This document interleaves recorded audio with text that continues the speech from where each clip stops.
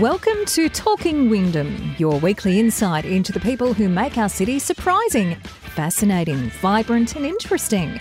Talking Wyndham is an initiative of the Committee for Wyndham. All the latest news and events are on our website and Facebook page.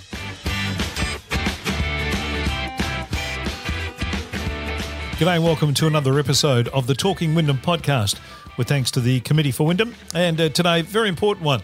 They're all important, but this one I think is very timely too. I'll be talking to Dr. Aisha Melnichenko. Now, the doc is a clinical psychologist and therapy programs manager with the Wyndham Clinic Private Hospital. And of course, mental health and well-being is a paramount topic at the moment and something that's very important to all of us, and obviously something that many of us have struggled with, particularly in what we've been going through in the last weeks and months. So a timely talk today to have a chat to Dr. Aisha Melnichenko, our guest this week on the Talking Wyndham podcast. I'm sure you'll enjoy the chat.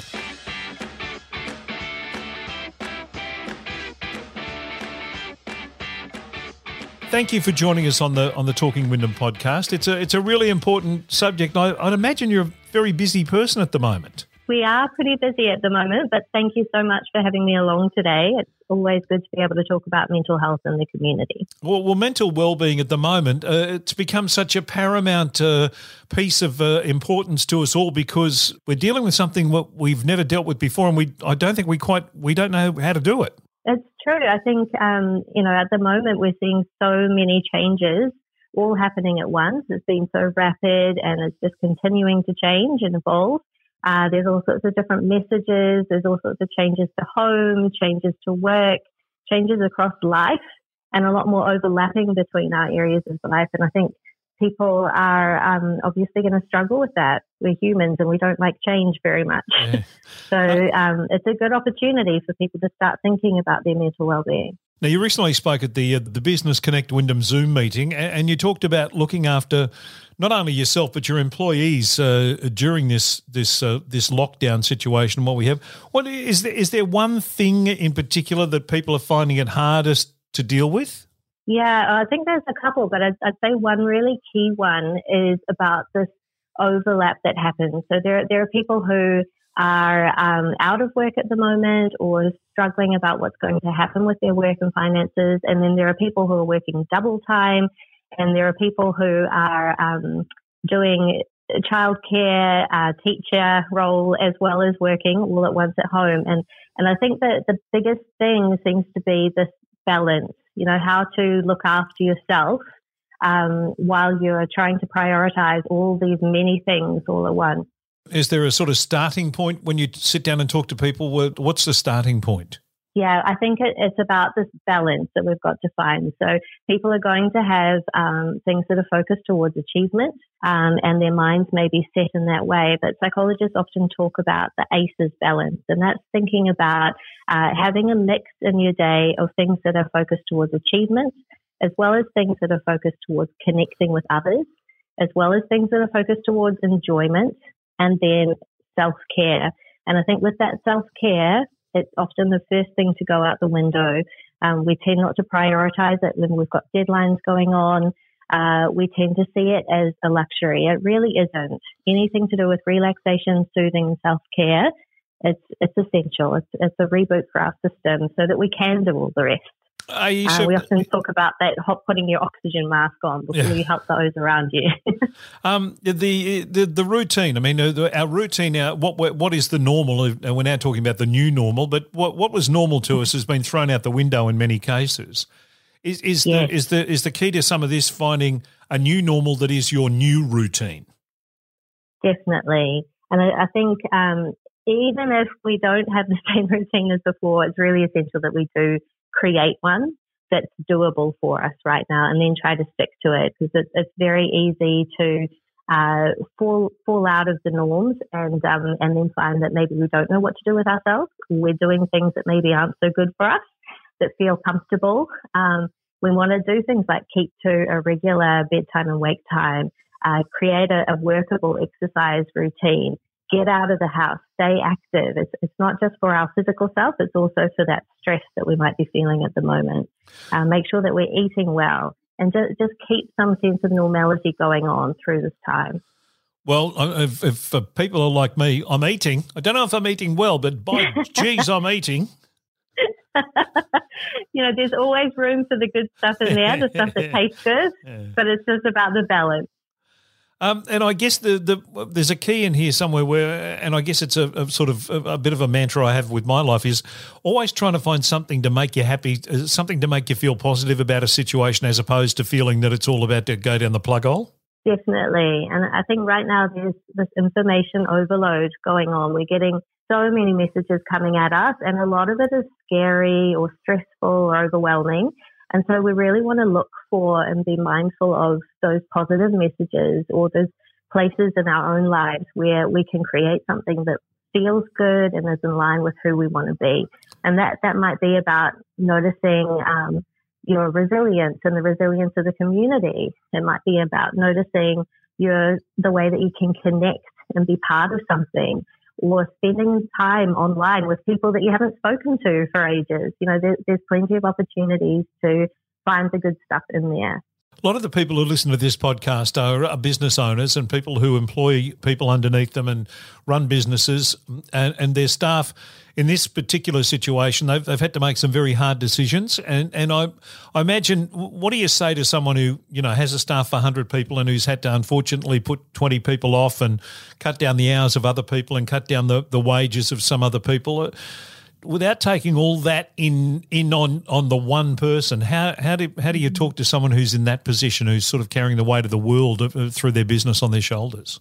Yeah, it's a very hard time. And I think across the board, whether someone's an employer or an employee, this is going to be very difficult, very stressful, and difficult decisions are going to have to be made. And so being able to acknowledge that this is a different time, that there are challenges around us, and that we're all just doing the best that we can is really important. And reminding ourselves that when our minds start telling us all this really negative, self-critical thing that it's going to do, remembering that we're all in this together and that we will find a way through. And just reminding ourselves that all that background stuff that our heads are going to do, a lot of it's not really useful right now, not really helpful. It's just the way our minds work. So we want to be aware of it. We want to do the best that we can with the situation. And then we want to put it down and step away and focus on what we can do. Is there a lot of stuff that, a lot of cliches and things? Sports and business uses a lot of cliches, control the controllables and all those sorts of things. Have they become things that we now understand better because we've been put in a situation where we actually have to go, well, yeah, no, that actually now does make sense to me because I'm confronted with something where that now makes sense? Yeah, definitely. I think this is an opportunity for everyone to come together and see things from different points of view. We like to be in control and we struggle when we're not. And the reality is, though, that most of life is not actually in our control, even though we like to pretend it is. So, I love teaching people about the role of acceptance. And people often get this idea that acceptance is a very passive thing. It's about giving up and giving in. And it's really not. Acceptance is all about stepping back and recognizing the situation, recognizing the things that you're not in control of. And instead of struggling against those and trying to force something that's not going to work, letting those things be as they are and looking for the opportunities to manage and do what you can. If we put down the struggle against what we can't change, it opens up a window. It opens up a whole lot of breathing space to look at what we can change. And this is a brilliant time. It's an opportunity for us to look at how we can do different things and how we can be creative, and how we can work with the situation we have in front of us. So we want to look for the opportunity here. So we're looking through a dirty window, aren't we? And we need to clean that window and basically be able to see what opportunity is there rather than what is clouding our judgment and our thinking about what we're in. Exactly. Yeah. If we can look at things in a slightly different way and put down the struggle and the fight and the sort of determination for it to not be what it is, we can clean that window right off, find a way through it. There are people who are selfless and who give too much of themselves to other people, and you see a lot of that in this kind of area. And you talk about self-care as a really important part of all this. How do you help someone who's doing that, and you can see them doing it, and you want to say, "No, hang on, you actually need to come back and help yourself a little bit here and look after yourself a bit," because I can see that as much as you're doing great stuff, you're actually the person you're being most detrimental to is yourself. Yeah, it's unfortunately a really common thing in our society, and so. It's so crucial to mental well-being. And I think sometimes we've got to remember, like I said before, about putting on your own oxygen mask before you help those around you. For some people, it's just learning to notice their cycle, what's happening. You know, if I keep doing more and more and more and more, I'm going to get to a point where I burn out. And then I'm not going to be able to do anything for anybody, you know. We've often got this idea that I'll just get through this and I'll just get through this. But at some point, something's going to give. So if we can pace ourselves, if we can recognize that this is not a sprint, it's a marathon, and that we actually need to look after ourselves in order to be able to help everyone around us, we're more likely to find our way through this successfully. That's one of the hardest parts of this whole thing, really, is that no one knows when it's going to end. We don't have starting on the 1st of September, everything will be normal again. Yeah, it's a confusing time. And instead of looking at when is it going to be different, we need to look at what's going on right now and how do I work with that. Yeah, it's all about being effective with what's in front of us. Yeah. For those who do really struggle with looking after themselves, I sometimes say then the homework is about thinking of it as you're doing it for the other people. Yeah, that you're only going to be of use to them if you're in a fit state to do it. Yeah. So that's the other way around it if you need to. And without getting too deep and meaningful in terms of psychologically, that's also denial for some people, isn't it? Because they don't want to look at what their own situation is, so they'll go and help everybody else, and it kind of theirs will go away eventually. Definitely. You know, we are creatures who are fond of avoidance and fond of not sitting with things that feel uncomfortable or painful, which makes sense. So, you know, it's often easier to look at other things going on around us rather than have to step inward. So sometimes people get scared of therapy and psychologists because we like to point that out, unfortunately. Well, we've found out you're not a scary person. They're very easy to talk to. That which is an interesting kind of area as well, because a lot of the messaging we get is to talk. Okay, talk to someone about it. If you're feeling down in that, and sometimes you can't get to a professional like yourself, but if you talk to your mate or your wife or your partner or whoever it is, if you're that person who's being talked to about the problem, often not often, most times you're not in any way equipped to handle what this person's telling you. What do you do in that situation? I think there's different levels and ways of supporting. And so I think, yes, the most important message is to speak to someone because often we get so insular and caught in these really negative thoughts and lose touch with the things and the people that we're connected to. So starting somewhere, whether it be a friend, a family member, a neighbour, whoever's in your life, it can be that first useful step. At the same time, we don't want to overload.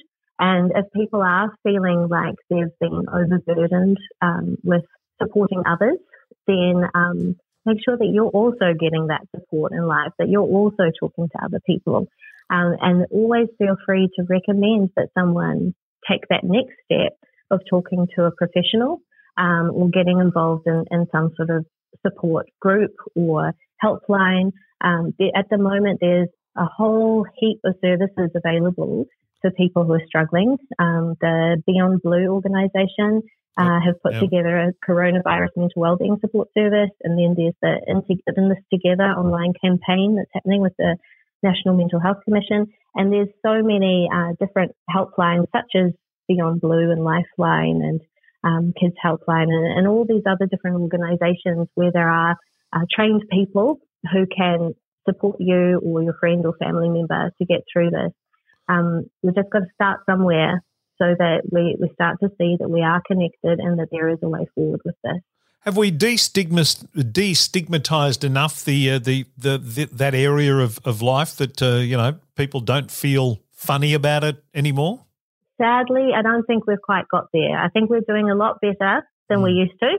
And I'd say that's one of the true positives that has also come out of this crisis situation is across the board, people are being affected and feeling stressed. And so they're being more aware of what can happen with mental health and well-being. So I think we're getting better at it, but there's still, unfortunately, a huge way to go. And unfortunately, the way that people talk about mental health is still very different to how we see physical health.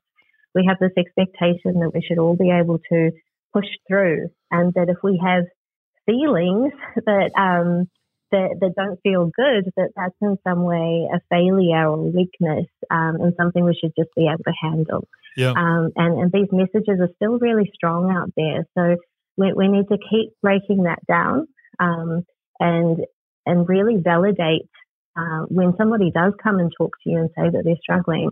Let them know that that's okay. Let them know that that's actually pretty normal, that lots of people are struggling, and that it's fantastic that they've opened up about it.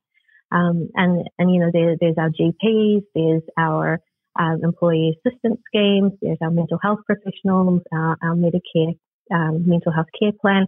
There's all sorts of ways that we can then go and keep getting more support. Yeah. And you know, as you mentioned, there are the organisations like Beyond Blue are doing just fabulous work in all these areas, and there's a lot of those. Truly are.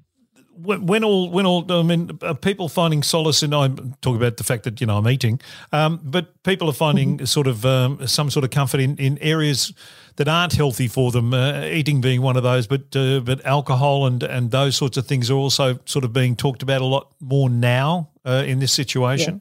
Yes, definitely. I think these are often problems that are sitting there in the background, and you know, all of us have different ways of dealing with stress, and unfortunately, we don't necessarily get good learning around how to manage emotions and discomfort in the way that we get taught other things.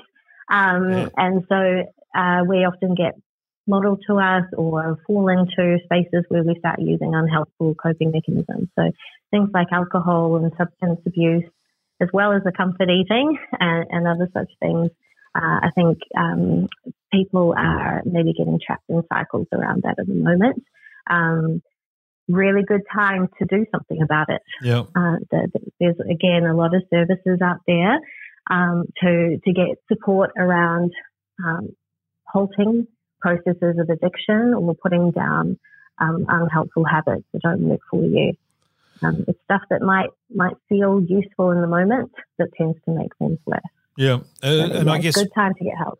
Being cooped up in a house with your family and their homeschooling and working from home and all those things, it's become a little sort of a hothouse of exacerbating problems that are sitting there anyway in some ways, hasn't it? Very much so. You know, whatever was already sitting there in the background, we're all now sitting there facing each other with it.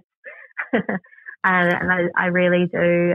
You know, I have 2 little people at home myself, and it's you know, parents are trying really hard to parent, teach, work, manage life, be adults, and it's hard work. And you know, whatever we're normally doing as a part of the time, we're now doing all of them all together all the time.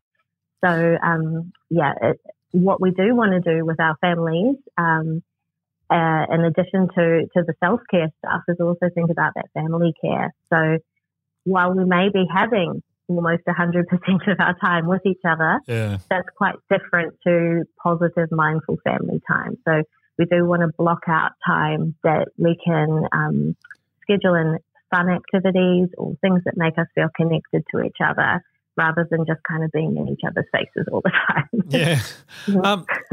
Aisha, is the way kids show their emotion different to the way adults do it? And what should parents be looking for in this situation with their kids? Yeah, so there's all sorts of ways that both kids and adults might show their emotions. And I guess every child is different, and you're going to know your child and what looks normal for them. If you're seeing things that look different to that, then it's worth checking in on what they're thinking and feeling. For instance, if you're noticing that they're struggling to sleep or they're not motivated to do things more than usual, if they seem sad or asking lots of what-if questions and worry thoughts going on, if they're acting out in some way, if there's more tantrums going on, if there's been a regression in behaviour where they may be going back to doing things that they did when they were younger, if they're getting more clingy, all sorts of things that may indicate that they're struggling with what's happening. And I guess as adults, we have to be aware that children have very strong ears. Yeah. They hear everything. They take a lot in. And so if it seems appropriate, sitting down and checking out how they're feeling about the situation can be really useful, and talking in a really matter-of-fact way, validating any concerns that they may have, and letting them know the stuff that they need in order to plan and prepare, but also letting them know that you're the adult and that you're there to take care of the big stuff. Yeah. And then helping them connect with you in other ways. I myself have two sons who emotionally look almost completely opposite to each other. One of them is highly sensitive and feels things incredibly strongly and is definitely a what-if kind of person. And then the other one is someone who marches on into everything and is very determined and stubborn and will, power through. But they've all got their tell signs. So it's just looking out for what looks different for them. And I guess one of the things there is that information overload that you talked about before, and in many cases the misinformation overload that we're being pummeled with at the moment from television and all media and social media outlets. Yes, very much so. There's so much out there, and it's exhausting to look at it. And for those who are in positions of responsibility where they're having to keep up with all the latest reports to keep things going or to make changes as need be. There is a need to be watching and listening, but we want to think about limiting to the things that help us. Yeah, get the facts, get the information from trusted sources, focus on those practical steps, and see if you can maybe keep to specific times of the day when you're going to do this fact checking, and then try to steer clear of the rest if it causes you distress. Yeah. What's your thoughts on social media? Is that, again, another one that falls into that category? It's always an interesting one when it comes to mental well-being. It can be this amazing way to connect and to feel a part of something. And it can also be very risky and one-sided. And there's a lot of marketing going on there to rev up emotions in certain directions. So use it if it works for you, and use it in a way that works for you. And then put it down. Yeah. And steer away from the rest. Very wise words indeed. If you had to kind of sum it up to finish off our chat here on the Talking Wyndham podcast, what sort of key advice would you give to people, whether they be employers, employees, would they be kids going to school who are listening to this? What's your sort of key points that you want to make to finish us off? So again, coming back to that balance, coming to find your new way to have normality and something that feels safe and doable, even if it's different. And then make sure that you are looking after yourself and that you're acknowledging yourself and others for all the hard stuff that's going on. Yeah, it's okay to be feeling all these different emotions. It's part of what we are as humans. So acknowledge all the stuff that's going on and the hard work that you're putting in to working with your situation. And make sure the people around you know that they're valued. Acknowledge them too. No, terrific. Thank you so much for your time, Dr. Ayesha Melnichenko. It's been a pleasure to have a chat to you, and you're at the Wyndham Clinic Private Hospital, and we thank you so much for your time on the Talking Wyndham podcast. It's been a pleasure. Thank you. It's been lovely to speak with you.